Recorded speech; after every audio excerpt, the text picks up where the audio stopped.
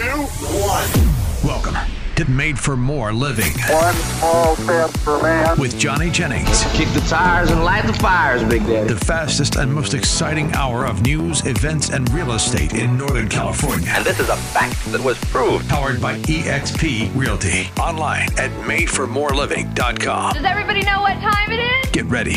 Here we go. Chocolate chip pancakes. That's what we're talking about today on the show. My name is Johnny Jennings. I promise this has something to do with real estate, and we have a special guest with us as well. Her name, well, before I tell you her name, she's my ex-girlfriend. She's still draining the wallet. Wow. Can you believe you just said that? Who actually drains the wallet more in your family? Valary. He does, for sure. Just for clarification, it's Valary. She's my wife, lovely wife. We have one kid and one kid on the way. And we are going to be talking. I want to tell a little quick story, and it has to do with chocolate chip pancakes. I love on the weekends waking up and making my kids chocolate chip pancakes. Oh my gosh. Put a little bit of vanilla in them and cinnamon. Ooh. Yeah, my Next kids level. love them. That's right. You got it. And sometimes I'll put them into shapes like Mickey Mouse or something like that. Love Aww. it. Well, that's kind of what happened. So the chocolate chip pancake story. I woke up. Valary and I work a lot, and so we don't always get to see Jack. Jack's our 2-year-old, as much as we would hope to, and as often as he would like to see us. And so I woke up. It was Saturday morning. I was going to be spending the morning with him. We were going to have chocolate chip pancakes, and in this industry, it can be busy. And we got a call at 7:45 in the morning. Like I had just woken him up, like just gotten him out of bed. The coffee was brewing. Valary was making the pancakes. Like we are ready to go. We were having a chocolate chip pancake Saturday. And the phone rings. Answer the phone, and it's a neighbor from one of the listings we have, and they called the number on the for sale sign, and they said the lights were on in the house. And you're probably thinking, okay, Johnny, people live in homes. What's the big deal? Well, this particular home happened to be vacant, so the lights are not supposed to be on.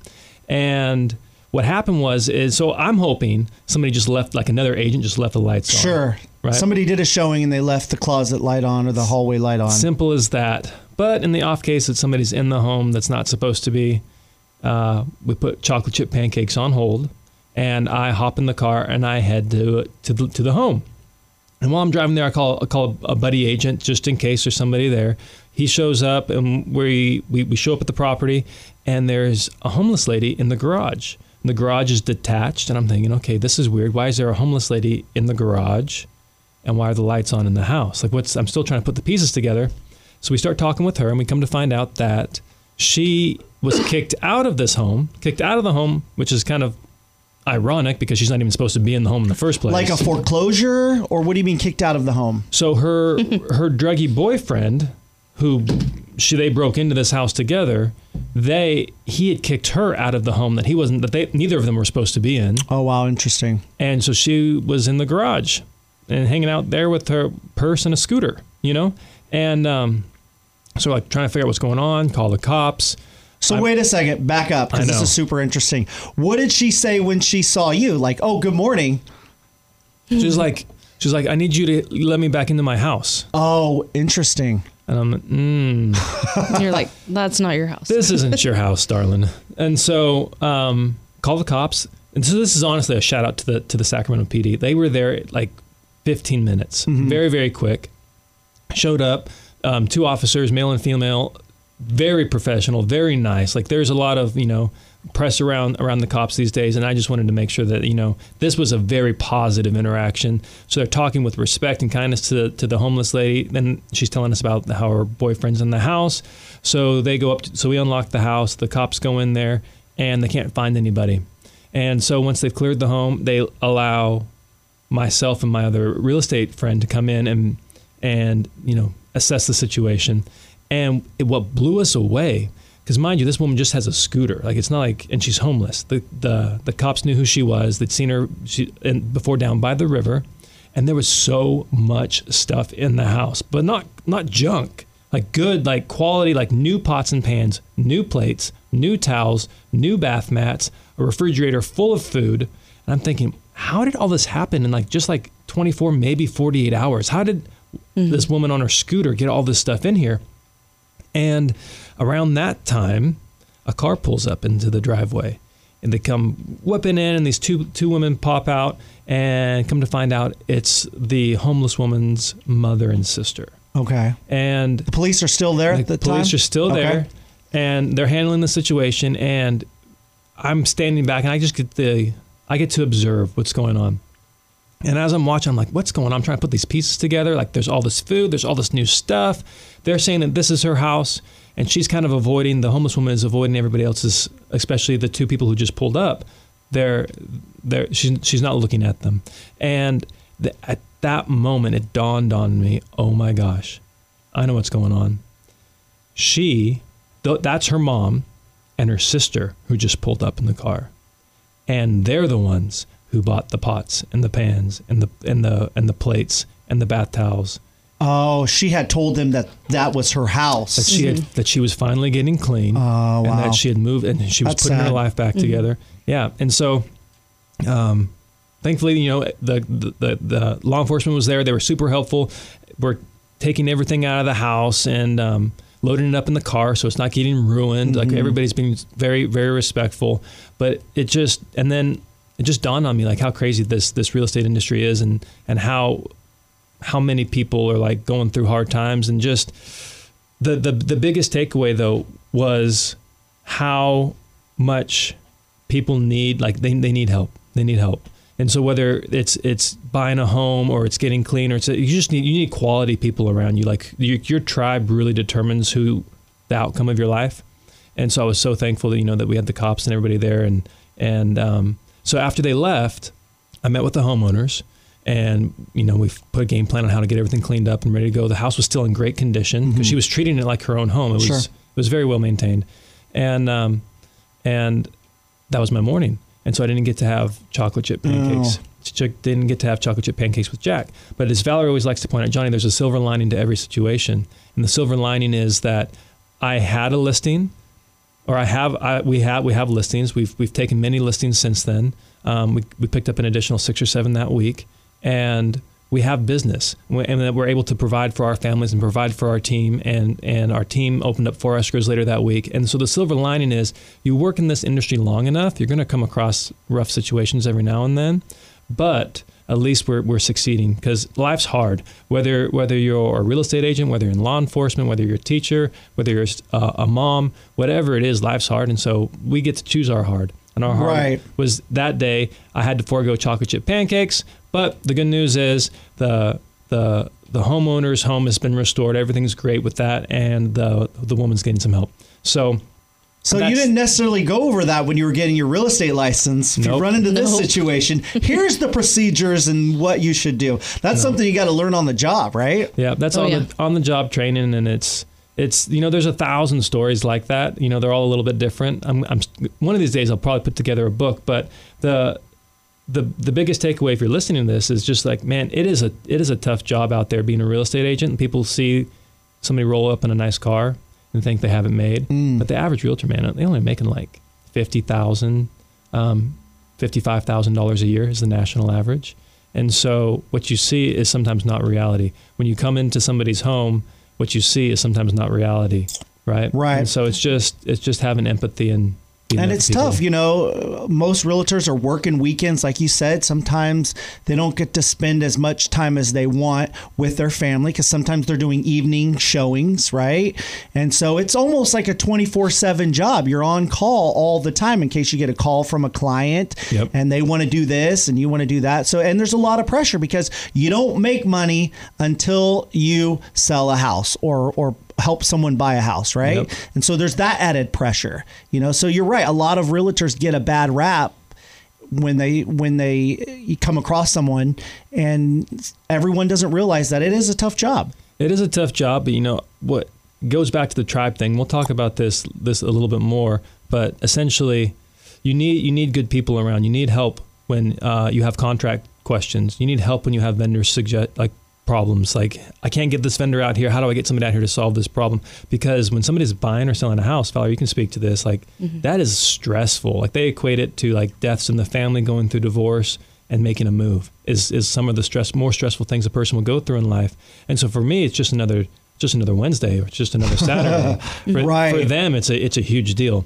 And so, anyways, chocolate chip pancake. So next time you see, I'm curious, who deals better with situations like that? Do situations like that stress you out more, or Valary, do situations like that stress you out? A homeless person squatting in a listing. How would you have responded in a situation like that?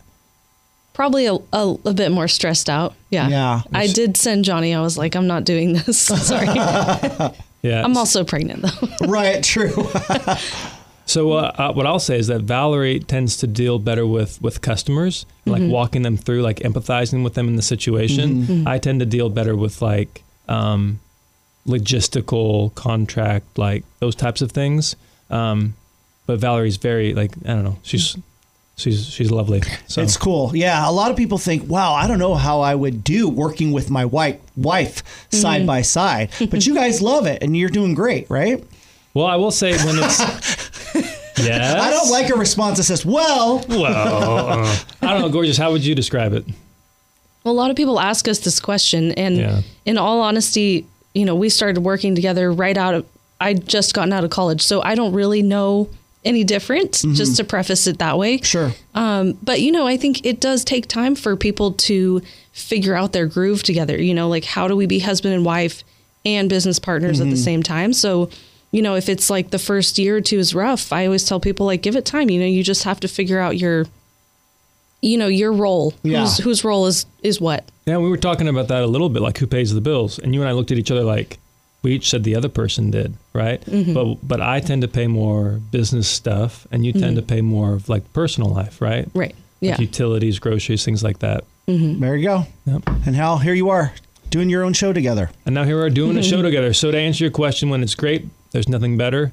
But when business is rough and stress is high, it's pretty bad. Yeah. Well, we're excited. It's going to be a good show. What are we talking about next? So next, we're going to be talking about the value of your tribe and what that does and how that improves not only your quality of your experience when buying or selling a home, but also your career as a real estate agent. All right, awesome. He's Johnny Jennings, Valary Jennings. This is the Made for More Living show. Stick around. All right, so maybe you're listening to our conversation today and it's stirring some thoughts of you possibly selling your home, but you're thinking, man, I've got these home improvement projects that have to be done before my home is ready to be put on the market. Here's some good news. Johnny Jennings, the host of this show, and his team over at the Tom Daves Real Estate Team, they have this program to help you get those home improvement projects done, even if you don't have the time or the money. So all you got to do is go to tomdaves.com, type in your address, and bam, you'll get all that information. TomDaves.com, or you can call 855-TOM-DAVES. This is Made for More Living with Johnny Jennings, powered by eXp Realty.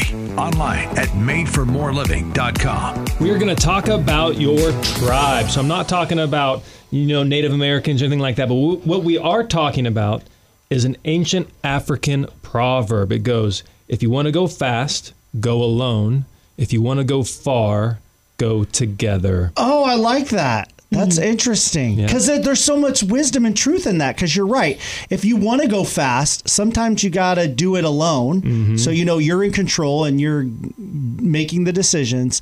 But if you want, but you can only go so far doing that way. Yep, you'll burn up. That's great. I love that. But if you want to go the distance, right, you want to reach the finish line, you need some people around you to help you do that. I love that. That's the first time I've ever heard that. Yep, old African proverb. And I didn't know you were from Africa. Well, I think you don't look it. You go far back in the tree. I think you can. We all probably we all originate there, but exactly. So what that has to do with real estate and just being involved in this industry is just the value of who you are, who you are, and who you are around. So if you're a level 10 human being, but you're surrounded by a bunch of level 7s, well, guess what? They're going to pull you down to your level. If you're a level 8 and you're around a bunch of level 10s, they're going to pull you up to level 9. And so that's why I hang around you. I was going to say the same thing about you. Aw. Hashtag bromance. And then that's why we both upgraded when we got married, right? We married 10s. Yep. And here we are, a bunch of 4s, right? Yep. I'm still a 4. Even though I'm married to 10, I'm still a 4. Right. I'm working on being a 5. Yeah, so speaking of that, we have on the show my lovely wife, Miss Valary Jennings. She's also a real estate broker with the Made for More team. So, sweetheart, wanted to talk really quickly about on-demand brokers and what that means, at least as far as it goes with us and our real estate team. And you are the go-to person. So you're the on-demand broker. And when somebody, if it's a client and they have a question, sometimes, just your agent doesn't know the answer to it. They have to go to a broker. They have to go to Queen Valary. What are the type of questions you're typically fielding, and how does all that work? Well, I mean, it's from anything as basic as, do I check this box on the offer that I'm writing, or, how does the escrow process work, and what are the next steps?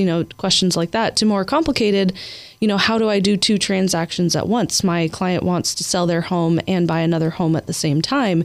Much more complex things that we encounter throughout the escrow process. But basically how that works for our agents is they call or text me up and say, hey, I have this question. My client's asking me X, Y, or Z. How do I answer them? What's the correct response? And then I'll walk them through like the logistics of how to have that conversation. So you're even empowered with the words to say to make sure that you tell your client in a manner that they're going to understand it as well. Yep. Convey the message. And if you're thinking of this and you're thinking, oh, my agent doesn't need a broker. My agent has everything figured out. Tell you what, we learn something new every single day. Closed thousands of transactions together and still learning new things all the time. The industry is rapidly evolving and changing. And when it comes to, and here's an interesting fact, about 90% of real estate agents don't sell a home a month. Don't sell a home a month. Do not Correct. sell a home a month. On average, what do they usually do? Less than that. Okay. Less than that, like half a home a month. Yeah, so that leaves it's about 6 homes a year or so. That leaves about 10% of the agents doing 90% of the business. And so that's why it's so important when you're working with a realtor that either if they're newer to the industry, that they have a Valary, or they have somebody like that backing them up, because there are so many things that come up in a real estate transaction, and we cannot put a dollar value on it. And the value to the client is, hey, I am being taken care of. This isn't just a regular realtor. This is a broker. Like every transaction that we do is backed by a broker. All of our agents are constantly calling Valary and reaching out to her and getting the backing and support of a broker, a real estate broker. Yeah, and even some of the very successful realtors that I've talked with or that I know personally, they have someone like that on call, ready on the cell phone. Let me ask Becky. Let me ask Valary. Call them up. And that's why one of the reasons why they're successful is they don't have all the answers, but you know what? They have someone ready on the cell phone that has all of those answers, and that's one of the keys to their success. Absolutely. And again, it goes back to that tribe mentality. So Valary, there's an agent on our team who we're trying to, we won't say names, we won't do any of that, but who was writing an offer. And I think there was 7 different offers on this similar home. Yeah. Right? Yeah. And with Valary's help, he was able to get his offer accepted. Right. And I guarantee that would not have happened if you didn't have somebody like Valary backing you up and giving you the verbiage, the stuff to put in the contract. And it doesn't mean you have to pay the most amount of money. Nope. It has a lot to do with the terms and has a lot to do with that agent's relationship with the buyer and the agent's relationship with the listing agent, right? Those two, because again, only 10% of the agents are doing 90% of the business. Valary runs into the same agents over and over and over again. And so she's able to leverage her relational capital into getting deals done. So Valary, how did you help that realtor in a situation like that? Where does your expertise and help come in? Yeah, just giving other, like Johnny said, it's not always about the money, but giving other non-monetary ways to make your offer look better. Some agent that maybe hasn't written as many offers, sometimes they don't understand really what looks appealing to a seller, right? Or been on the other side, what, as me who represents a lot of sellers, what do my clients look for in the offers that they're receiving on their homes? Like fast time frames, that has nothing to do with money. We're just, we're willing to show up and hustle and get it done quickly, making sure that the agent knows that on the other side. And it has a lot to do with knowing what questions to ask the listing agent. Yep. So like, what is your client looking for? What's most important to your client? Are they more open to this or more open to that? Do they want this? And just knowing the questions to ask really like communication is key, right? In any relationship, especially in a business relationship like this, like knowing the right questions to ask can really go a long ways in getting your offer accepted in a multi-offer situation. Yep. And so speaking of getting the offers accepted, with the same example, the offer is accepted, everybody's happy, boom, we beat out 7 other buyers. Now we're in escrow and the lender threw a curveball, right? And they're like, okay, you need to, even though this is a conventional loan, we are requiring this inspection to be done, which isn't typical for this loan. And so what happened there, Val? Yeah, so again, based on my experience, I'm like, okay, call the lender, have a conversation. What exactly specifically do we need? Okay, now my next step is to go problem solve. So I call up a vendor that we have a really great relationship with, and I'm like, hey, this is the problem. We need it done ASAP because we're in the middle of escrow. We're supposed to close in a week and a half, and what can you do to help? Like, we need this issue resolved for our clients, for the seller on the other side and our buyer as well. And she's like, I'm on it. We got it handled today. And it's all about knowing who you can reach out to and who that will solve that problem.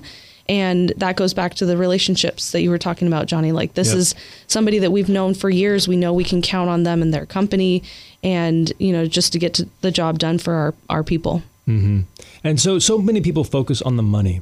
Like, hey, what are the commissions? How much is this going to cost me? They focus on the dollar symbol, but the real value is in those relationships with the brokers, with the vendors, because not everybody can get a vendor out there like how we did next day, right, and get it resolved that quickly. Right. And while that didn't cost anybody any money, it sure saved them a whole lot of money. And it's just hard to quantify something like that. Right. But that's the value in having on-demand broker and on-demand vendors. And looking at Valary and what she did, she hustled. So even when you have certain people on your tribe or in your group, you got to have people that are quality, right? Like you said, people that are a 10, that are willing to hustle and make those phone calls and go out there the same day and do those kind of things. And that's what Valary does, and that's why she's a benefit in situations like that. Yep. Right? The most important, the biggest killer of deals, generally speaking,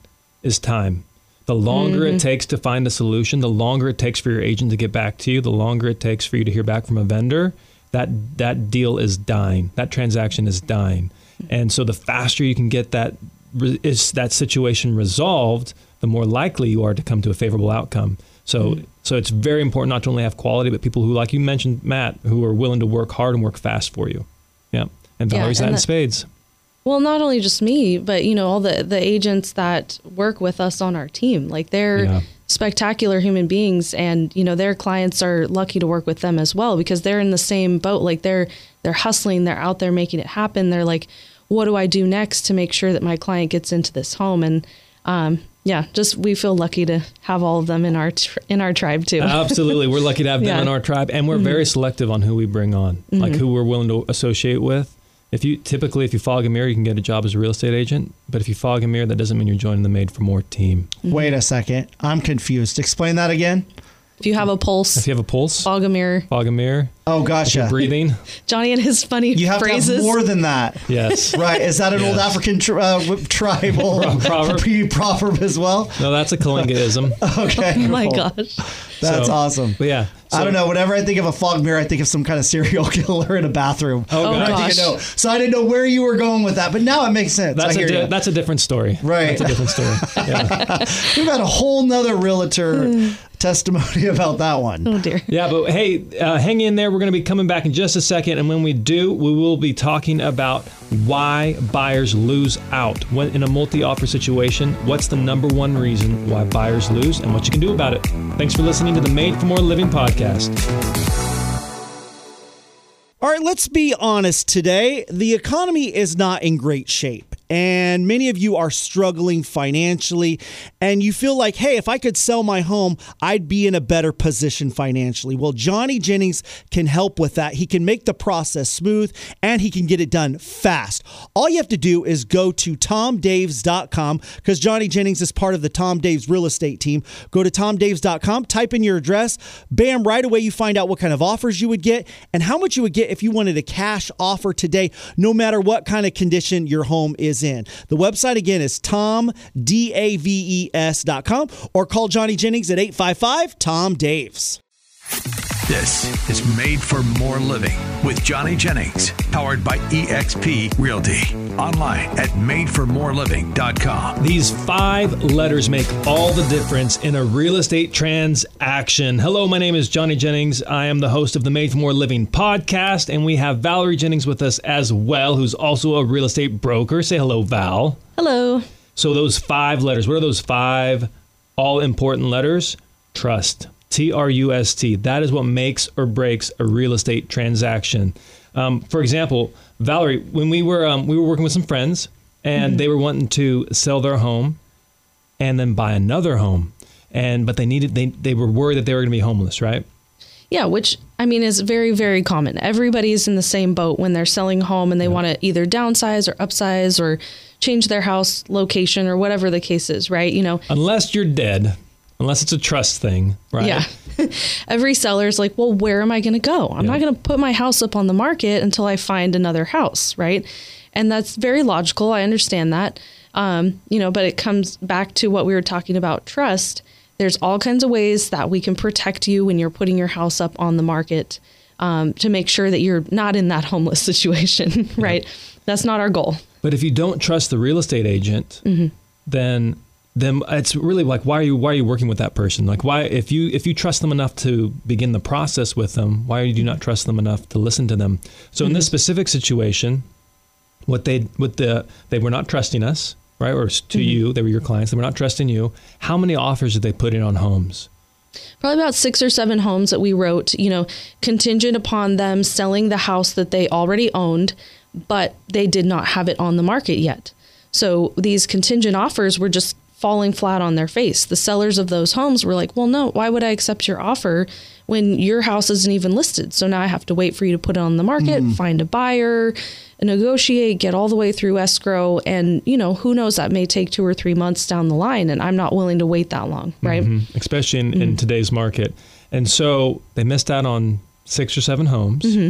So that's another way to phrase it. Like, we wrote 6 or 7 contracts. That's the real estate agent's perspective. But from that buyer's perspective, they missed out on 6 or 7 homes. 6 or 7 homes that they loved, that they could see themselves moving into, that they could see spending years there, right? The next 7 to 10 to 20 years of their life in this place. And they missed out 7 different times. Valary, what happened, though, when they decided to trust you and put their home on the market? Yeah, then, everything changed. So once the house was listed, the sellers of the homes that we were submitting offers on, they could see, oh, that is a beautiful home. They did upgrade it with all the sparkling pool, and look at all the showings that they've been getting on Zillow. They're looking at these things where they can actually, it's a tangible experience for the seller now. They're like, okay, yeah, I do feel comfortable moving forward with your offer, knowing what a great house you have and the fact that it will likely be in escrow here shortly. Sure enough, it did go pending. We got their offer accepted, first one out the gate after we put their house on the market. So, right. So they were unsuccessful, let's say 7 times. And then the 8th time they got in contract. See, isn't that incredible what trust will do, though? Yeah. Like in a real estate transaction. Now compare that to another person we were helping with. We can never get past that trust hurdle. Like even though we worked with them, we helped them get pre-approved. We showed them countless homes. I think you were working with this individual for, what was it, like a year? Yeah, almost a year. Maybe 9 or 10 months, something like that. It was definitely enough to get through a whole summer buying season and then some. Unfortunately, this buyer that I was working with just never really got over that hurdle of, not asking for advice from other places and not trying to make their own decisions based on whatever they Googled about certain things. And that's a really good point. So we run into that a lot because you throw a rock, you hit 5 real estate agents, and so there's potentially 5 different people speaking into this person's life and giving them what they would do if they were in their situation or how they would handle things differently. And if you are listening to 5 different conflicting, stories or perspectives, it's really hard to make a decision. Like, what's the right decision for you? But so this person was getting information from other sources and not trusting the person who he was actually working with. Is that what you're saying? Right. And it happens all the time, with somebody's parents. Obviously I'm not saying don't trust your parents, but dads. Gotta love dads. The dads or the uncles, or like they bought a house once 10 or 15 years ago and then once more 10 years before that. So they've bought 2 homes in their house, in their life, yeah. Right. Yeah. And this is the person that they're looking to for advice, which, no offense, I'm sure it's great advice, but I sell 2 homes a week sometimes. It's like this, would you rather take advice from somebody who does this once a decade, but it is what it is. So people are going to look for advice in other places. And, unfortunately, the real estate agent is the one that you need to default back on and to put your trust in that person. But it really goes back to trust. Like you trust your dad. Yeah. Right. Yeah. So we joke all the time, dads are deal killers because dad will come in with his tape measure and a screwdriver and a flashlight on inspection day. And it's like, oh no, here we go. Nothing's going to be good enough for his little princess. Oh, classic. This is a new build, man. Come on. This is like, it's a new home. Right. But nope, it's not. It's never good enough. And so, but the daughter has her dad there, or the family has their relative there because of that trust. Right. And so if you're working with a real estate agent, let's finish it up with that other fellow. Yeah. Putting a bow on that story, this was back in 2019, and I don't know if you've been following home prices since then, but prices have definitely gone up. And, unfortunately, that particular buyer is now feeling upset about being priced out of the market. And, I could have had $150,000 worth of appreciation in those homes if I had just listened to my agent and gotten my offer accepted on one of these homes back in 2019. So, potentially leaving a lot of money on the table, too, with just not making it happen. Not all stories have a happy ending in real estate. Oh, yeah. Very true. Yeah, it's not a Disney World. No. And so, but really it comes down to trusting your real estate agent. If you don't trust that agent, so there's a guy who who's a coach and mentor of mine. I try to have one coach per aspect of life. So if it has to do with family and counseling, like there's one group that I go to, like it's a husband and wife. They have experience in what they're talking about. They've lived it. They've been married like I think 50-ish years now. They've raised kids. Like they have that family thing locked in. I listen to them more than I listen to our parents, more than I listen to friends and family, because what happens is I start getting conflicting information. Then and then I start making my own decisions and modifying the good advice. I start distorting it into something that is more palatable to me, something that I can deal with. Same thing with health. Like there's just one group I go to when it comes to health. When it comes to real estate, like are you getting advice from somebody who maybe should only be speaking about health, or should maybe only speaking about family, or are you getting real estate advice from somebody who knows all about real estate? And so if you're finding yourself not being successful in your home buying or your home selling journey, I would encourage you just to take a step back. I have 2 questions. Yeah, go ahead, Matt. What? And it's probably the same answer for both questions. If I am searching for a realtor, someone to represent me in purchasing my home or selling my home, what are the characteristics that I should look for in someone that I can trust?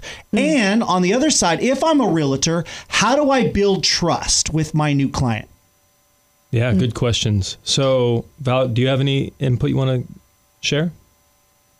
I mean, the first place you could start is just reviews, like a track record of success, right? Somebody who has not only other clients that they've worked with that really enjoyed working with them, but also, years of experience or, a team to back them up with lots of sales under their belt, not somebody who, is just kind of floating out there and has done one deal in the past. They may not, be the best person to work with. When you're looking for realtors, it would be like interviewing for a position. You're the employer, you're hiring somebody.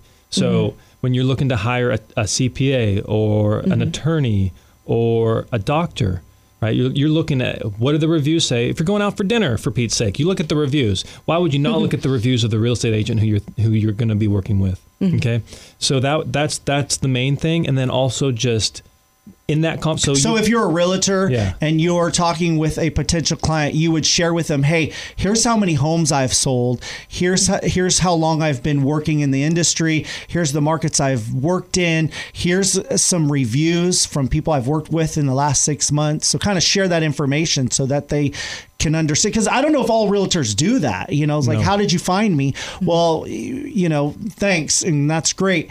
How about, you know, build that trust? Because, you know, down the road, they're going to have to trust you in those situations where you're writing those contracts and you want to build that trust. So establish that from the get-go. Hey, I know what I'm doing. Look at my track record. Look at my resume. Look at how many satisfied customers I have. I know what I'm doing. So you're going to be happy with the results I get you. Yep. So if you're an agent, you want to have third-party sources. So think Trustpilot, think Yelp, think Google reviews, think Zillow reviews. Like, you want third-party things that you can share with your clients that prove, hey, it's not just me. I didn't write up 5 reviews fictitiously and I'm sharing these with you. Like, the client can go and see these independently of you. And then if you're a client, you want to be looking for those types of tells. So that's one way that you can interview. The other way is just to ask them specific questions. So I work a lot with sellers, and I'm always telling my potential clients, hey, if you're interviewing other people, you need to be asking the other agents you're interviewing a few questions. Questions like, what's your average days on market? What's your average sales price to list price? What's the average sales price to list price in my neighborhood? What's the average days on market in my neighborhood? Like, there's certain questions you can ask, and if the agent starts fumbling or seems unsure, well, those are pretty basic questions. And if they can't handle that, then how are they going to handle negotiations? How are they going to handle marketing your property? And so just being armed with certain questions can also help. That's good. I like that. Yeah. And this applies on when you're buying a home as well, too. You know, like we've been talking a lot about writing offers, and it's really common to sit down at the living room, you know, or the kitchen table or wherever you're sitting with sellers and talk about your skill set and what I'm going to do for you and all that, you know, but as a buyer, you should also be interviewing your agent as well. Say, hey, you know, what are you going to do for me to make sure that this happens in the time frame that I need it? Or, you know, what's your track record of success with getting buyers into homes? Like what I'm looking for. That's the biggest problem that we see with agents and clients, like in terms of the trust factor. Like, trust has not been built because, especially in the buyer situation, people haven't sat down and gone over, this is me, these are my qualifications, this is why I know what I'm going to do, this is our game plan. Like, what is it you're looking for in a home? So I understand exactly what it is you're looking for, the locations, the price range, the amenities. So that way we're all on the same page. If you don't have that initial consult, that initial conversation, then you're failing in building, you're leaving that opportunity up to chance to build trust. Whereas when you bake it into the system, when you bake it into the process, it really, like, I cannot tell you how much of a game changer that is in terms of an experience for the agent and the client. So if you're working with somebody and you haven't had that initial consultation, say, hey, you know what, I heard about this. Let's hit pause. Let's meet for coffee. Let's meet at the next home and just go over exactly what it is you provide, your qualifications, and let's go exactly over what I'm wanting in an agent. And if a new agent is listening right now and they need help establishing that kind of resume or profile online where people can look at reviews, you guys can help them with that, right? Oh, absolutely. Yeah, no, we specialize in that. We have programs where we bring agents on. We take them through an onboarding process where we teach them all about contracts, marketing, everything that we do. We like to say we provide agents their business in a box, but I'm going to start changing that. We provide agents with a fighter jet because everybody, business in a box, okay, you think you can just pull things out of the box and use it. But if I were to give you, Matt, a fighter jet and said, here you go ahead, fly it whenever you want, this is your jet, you'd be like, how do I use this? Right. How do I even turn the thing on? How do I get in? Get it up off the ground. Yeah, I don't know how to use this. Thank you, but how do I use this? And so we provide our agents with the suite of tools that are very easy to use, but if you don't know how to use them and if you're not trained on the different techniques and tactics that we have, then, you know, it's just going to sit in the hangar. So anyways, so that is the number one reason why buyers lose out on their offers is trust. That's the number one reason why sellers leave money on the table is trust. How many times, Val, have we said, hey, this is what the appraiser said the house is worth. This is what the comps show the house is worth. But the sellers are like, thank you for your input, but we're going to list it for 10% more. All the time. All the time. Yep. And here's a fact in today's reality is that you cannot, it's very literal, like literally you cannot underprice a home. It is virtually impossible. With the advent of the internet, with the marketing that at least we do on the Made for More team, you cannot underprice a home. We've literally priced homes at 50% of what their retail value is, and we get them that value. You know, I think there's more to that topic. Let's discuss that a little bit more in the next segment, how you cannot underprice a home. Absolutely. Let's do that. You're listening to the Made for More Living show with Johnny Jennings and Valary Jennings. All right, so maybe you're listening to our conversation today and it's stirring some thoughts of you possibly selling your home, but you're thinking, man, I've got these home improvement projects that have to be done before my home is ready to be put on the market. Here's some good news. Johnny Jennings, the host of this show, and his team over at the Tom Daves Real Estate Team, they have this program to help you get those home improvement projects done, even if you don't have the time or the money. So all you got to do is go to tomdaves.com, type in your address, and bam, you'll get all that information. TomDaves.com, or you can call 855-TOM-DAVES. This is Made for More Living with Johnny Jennings, powered by eXp Realty. Online at madeformoreliving.com. Did you know that it is virtually, disclaimer there, virtually impossible to underprice a home in today's market? Virtually. What do you mean by underprice a home? Let's clarify that. By the way, he's Johnny Jennings, his beautiful wife, Valary Jennings, joining us on the show today. What do you mean by that? Clarify. You can never underprice a home. Underprice a home. Virtually. Virtually, yeah. Air quotes, virtually. Underprice a home meaning you price a home below market value to where it sells for less than market value. So a lot of people, when they're selling a home, they're worried about leaving money on the table. They want to get top dollar. Understandably so. And so they'll overprice the home. They'll go, 5, 10, maybe even 15% above what the market is showing because they figure, hey, somebody's going to come in and negotiate a lower price. And so we want to have that cushion built in. And so they overprice the home. Virtually, compare that to pricing a home very competitively, maybe 5, 10, 15% under market value. That is typically the smarter way to go because it creates this just energy around the home, a lot of interest in the home. Those are the homes where when you see an open house sign on a Saturday that there's a line outside the home around the corner.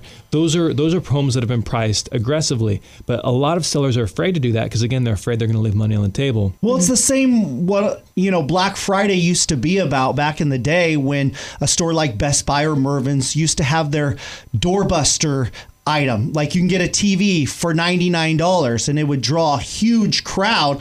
Obviously, once they entered the store, they were going to buy a lot more than that. Yep. But the store used that to draw attention, draw a crowd, draw customers. And that's kind of the same mentality is you're trying to price it in a way that's going to draw interest and attention. Because if it's overpriced, you got zero interest, you got zero offers. Yep. You can always say no to the offer if it's too low. Correct. Right. And so that's exactly the point. So what ends up happening is if you overprice the home, it's crickets. You don't hear anything, and then you start adjusting the price, and then you do another price adjustment and another price adjustment, and now you've opened yourself up to this concept of, hey, why has the home been on the market so long? Mm-hmm. Why have they done so many price adjustments? Like there's a stigma to the home. So when you finally do get an offer, they're the only offer you've had in so many days. You're so excited. It's a little bit lower than what you wanted, but hey, you're willing to go with it. So you accept the offer. And then the request for repairs comes out. They do their investigations. They inspect the roof, the home, the, what's the other thing? Roof, home, and pest. Yeah. The roof, home, and pest inspections. And now they have all this information, all these reports. And they're like, hey, you know what? I know we came in a little bit low, but turns out we need some more money because there's all these things wrong with the home. And you're thinking, man, I didn't budget for this. The home is worth more than this, but this is the only offer we've had in so long. I might as well take this because this is better than nothing. And we really want to buy this other home and move on with our life. And so you end up selling the home for less than you would have if you would have priced it aggressively out the gate. And what it seems to me that most people get caught up in is they compare it to selling a car, right? So like you put a car on Craigslist, you put a car on the internet, and you're waiting to sell it. Well, the amount of exposure a car gets on, like, if you're selling it for sale by owner rather than just trading it in, is way less than if you go with a quality real estate agent, right? Our team invests somewhere around $500,000 a year in marketing. And so if you're investing $500,000 a year in marketing, what is that? What type of exposure does that buy you as a home seller? And so that's why it's virtually impossible to underprice a home. Mm-hmm. Do you have anything to add to that? Well, yeah, I think it is a hard mindset shift for sellers, because they're like, well, why would I underprice my home? Like the fear is legitimate. This is their home. Yeah, exactly. So just understanding that it's not, you're not alone. That's not a fear that, you should feel irrational in having.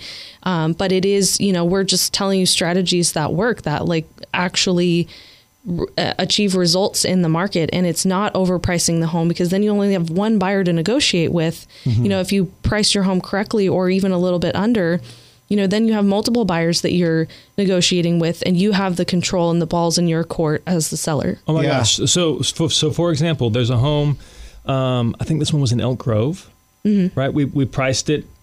Again, there's such a stigma when a seller hears you say, hey, you priced the home low, you left money on the table, right? It's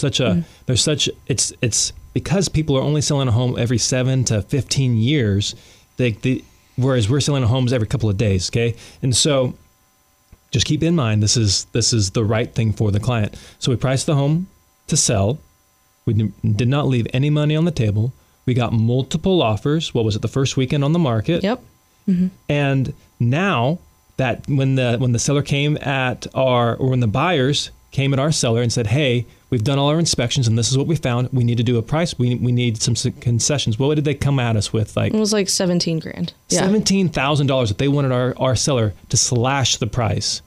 And we're like, no, we have multiple. We have a signed backup offer. Like, somebody's ready to go if you guys decide you're not interested. Mm-hmm.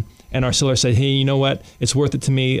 These things I do want to get resolved just to make sure that it's a good transaction. And so he concessed to about a couple grand. Yeah. Yeah, a few grand. And so right there, by pricing your home aggressively, not only did you sell your home quickly, not only did you get top dollar, but you hedged against a $13,000, $14,000, $15,000 loss, right? Mm. And so this is not theory. We're not making this stuff up. We do this for a living. And what we're saying is from experience. Mm-hmm. And so if you're thinking about selling your home and your seller is saying, hey, let's start high, and your agent saying, hey, let's start high, and if we need to come down, we can do that, you might want to consider getting a second opinion. Compare that to if your agent is saying, hey, this is our marketing plan. This is proven. We've sold so many houses. We have so many 5-star reviews. Our method works. You have to trust that agent. Like, just mm-hmm. go out on a leap of faith and trust that agent. And at the end of the day, it's your house, your rules. Right. So if that offer comes in that you're like, hey, this is not good enough for my family, you don't have to accept it. But at least you have that offer coming in. Right. So, by the way, change subject just a little bit. Matt, is your Christmas stuff still up in your house? My Christmas stuff? My Christmas stuff is there's always something that's still up, because we celebrate Christmas year round. My wife listens to Christmas music on the 4th of July. She has this little Charlie Brown window decoration that has been up since before last Christmas, never taken it down. It's like year round window decor. We've got this little floor mat or a doormat in our front yard. So she loves Christmas. So aside from that, the Christmas lights are down, the Christmas tree is down, the wrapping paper has been put away and thrown away. So we see some funny stuff in houses. Mm-hmm.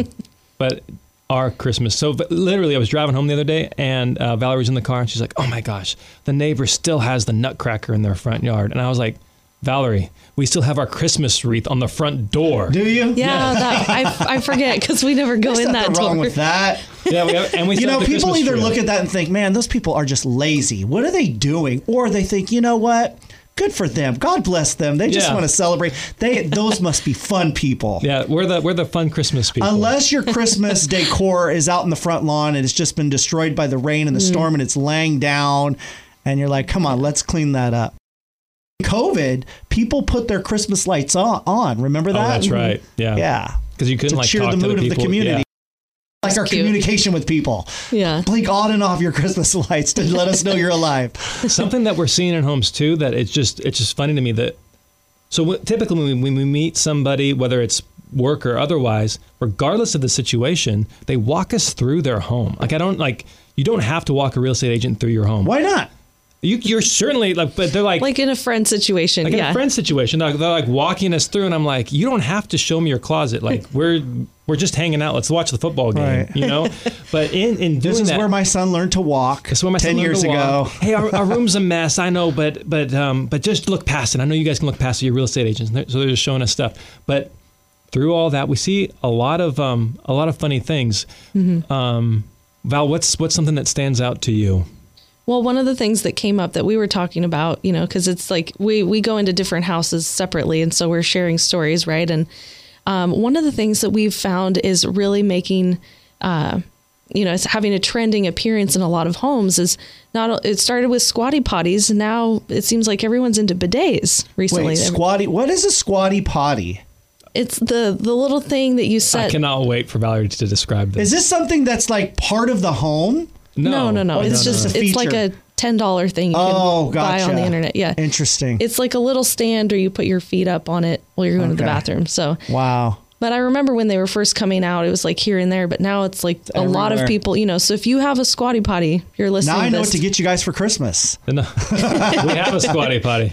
But they're almost like standard in houses now. And now a lot of people are having bidets installed in their home upgrades. Installed on their toilets and, in every room of the house. Is this the thing that cleans you after you go to the bathroom? Yes. Okay. It scares me a little bit when I go into somebody else's house that has a bidet because I'm afraid to push the wrong button. Oh, for sure. I do not know. Don't push this it. Is like a space toilet, and I don't know what to do. You would make a mess. Yeah. So that's funny. Anyway, just a lot of fun stuff. Does that create more value in the home? Do you put that on the listing? No. Like, has a bidet? Whoa, honey, put an offer in today. Let's do this. Put an offer in today. The house has a bidet. Is the squatty potty included in the home, or are you guys taking that with you? It's personal property. Right. Oh, man. Personal pet peeve, and we learned this from our original broker, first broker ever, was in the photos, close the toilet lid. I do not know how many agents are keeping the toilet lid up. That is just so unprofessional. Not classy. Not classy. You know what is classy? That's your African proverb for today. Yeah. Put the toilet lid down. Put the toilet lid down. So thank you so much for listening to the Made for More Living podcast. I am Johnny Jennings, and my wife, Valary Jennings, is here on the show, and we look forward to hearing you or seeing you. Or talking to you. Talking to you next week. All the above. All the above.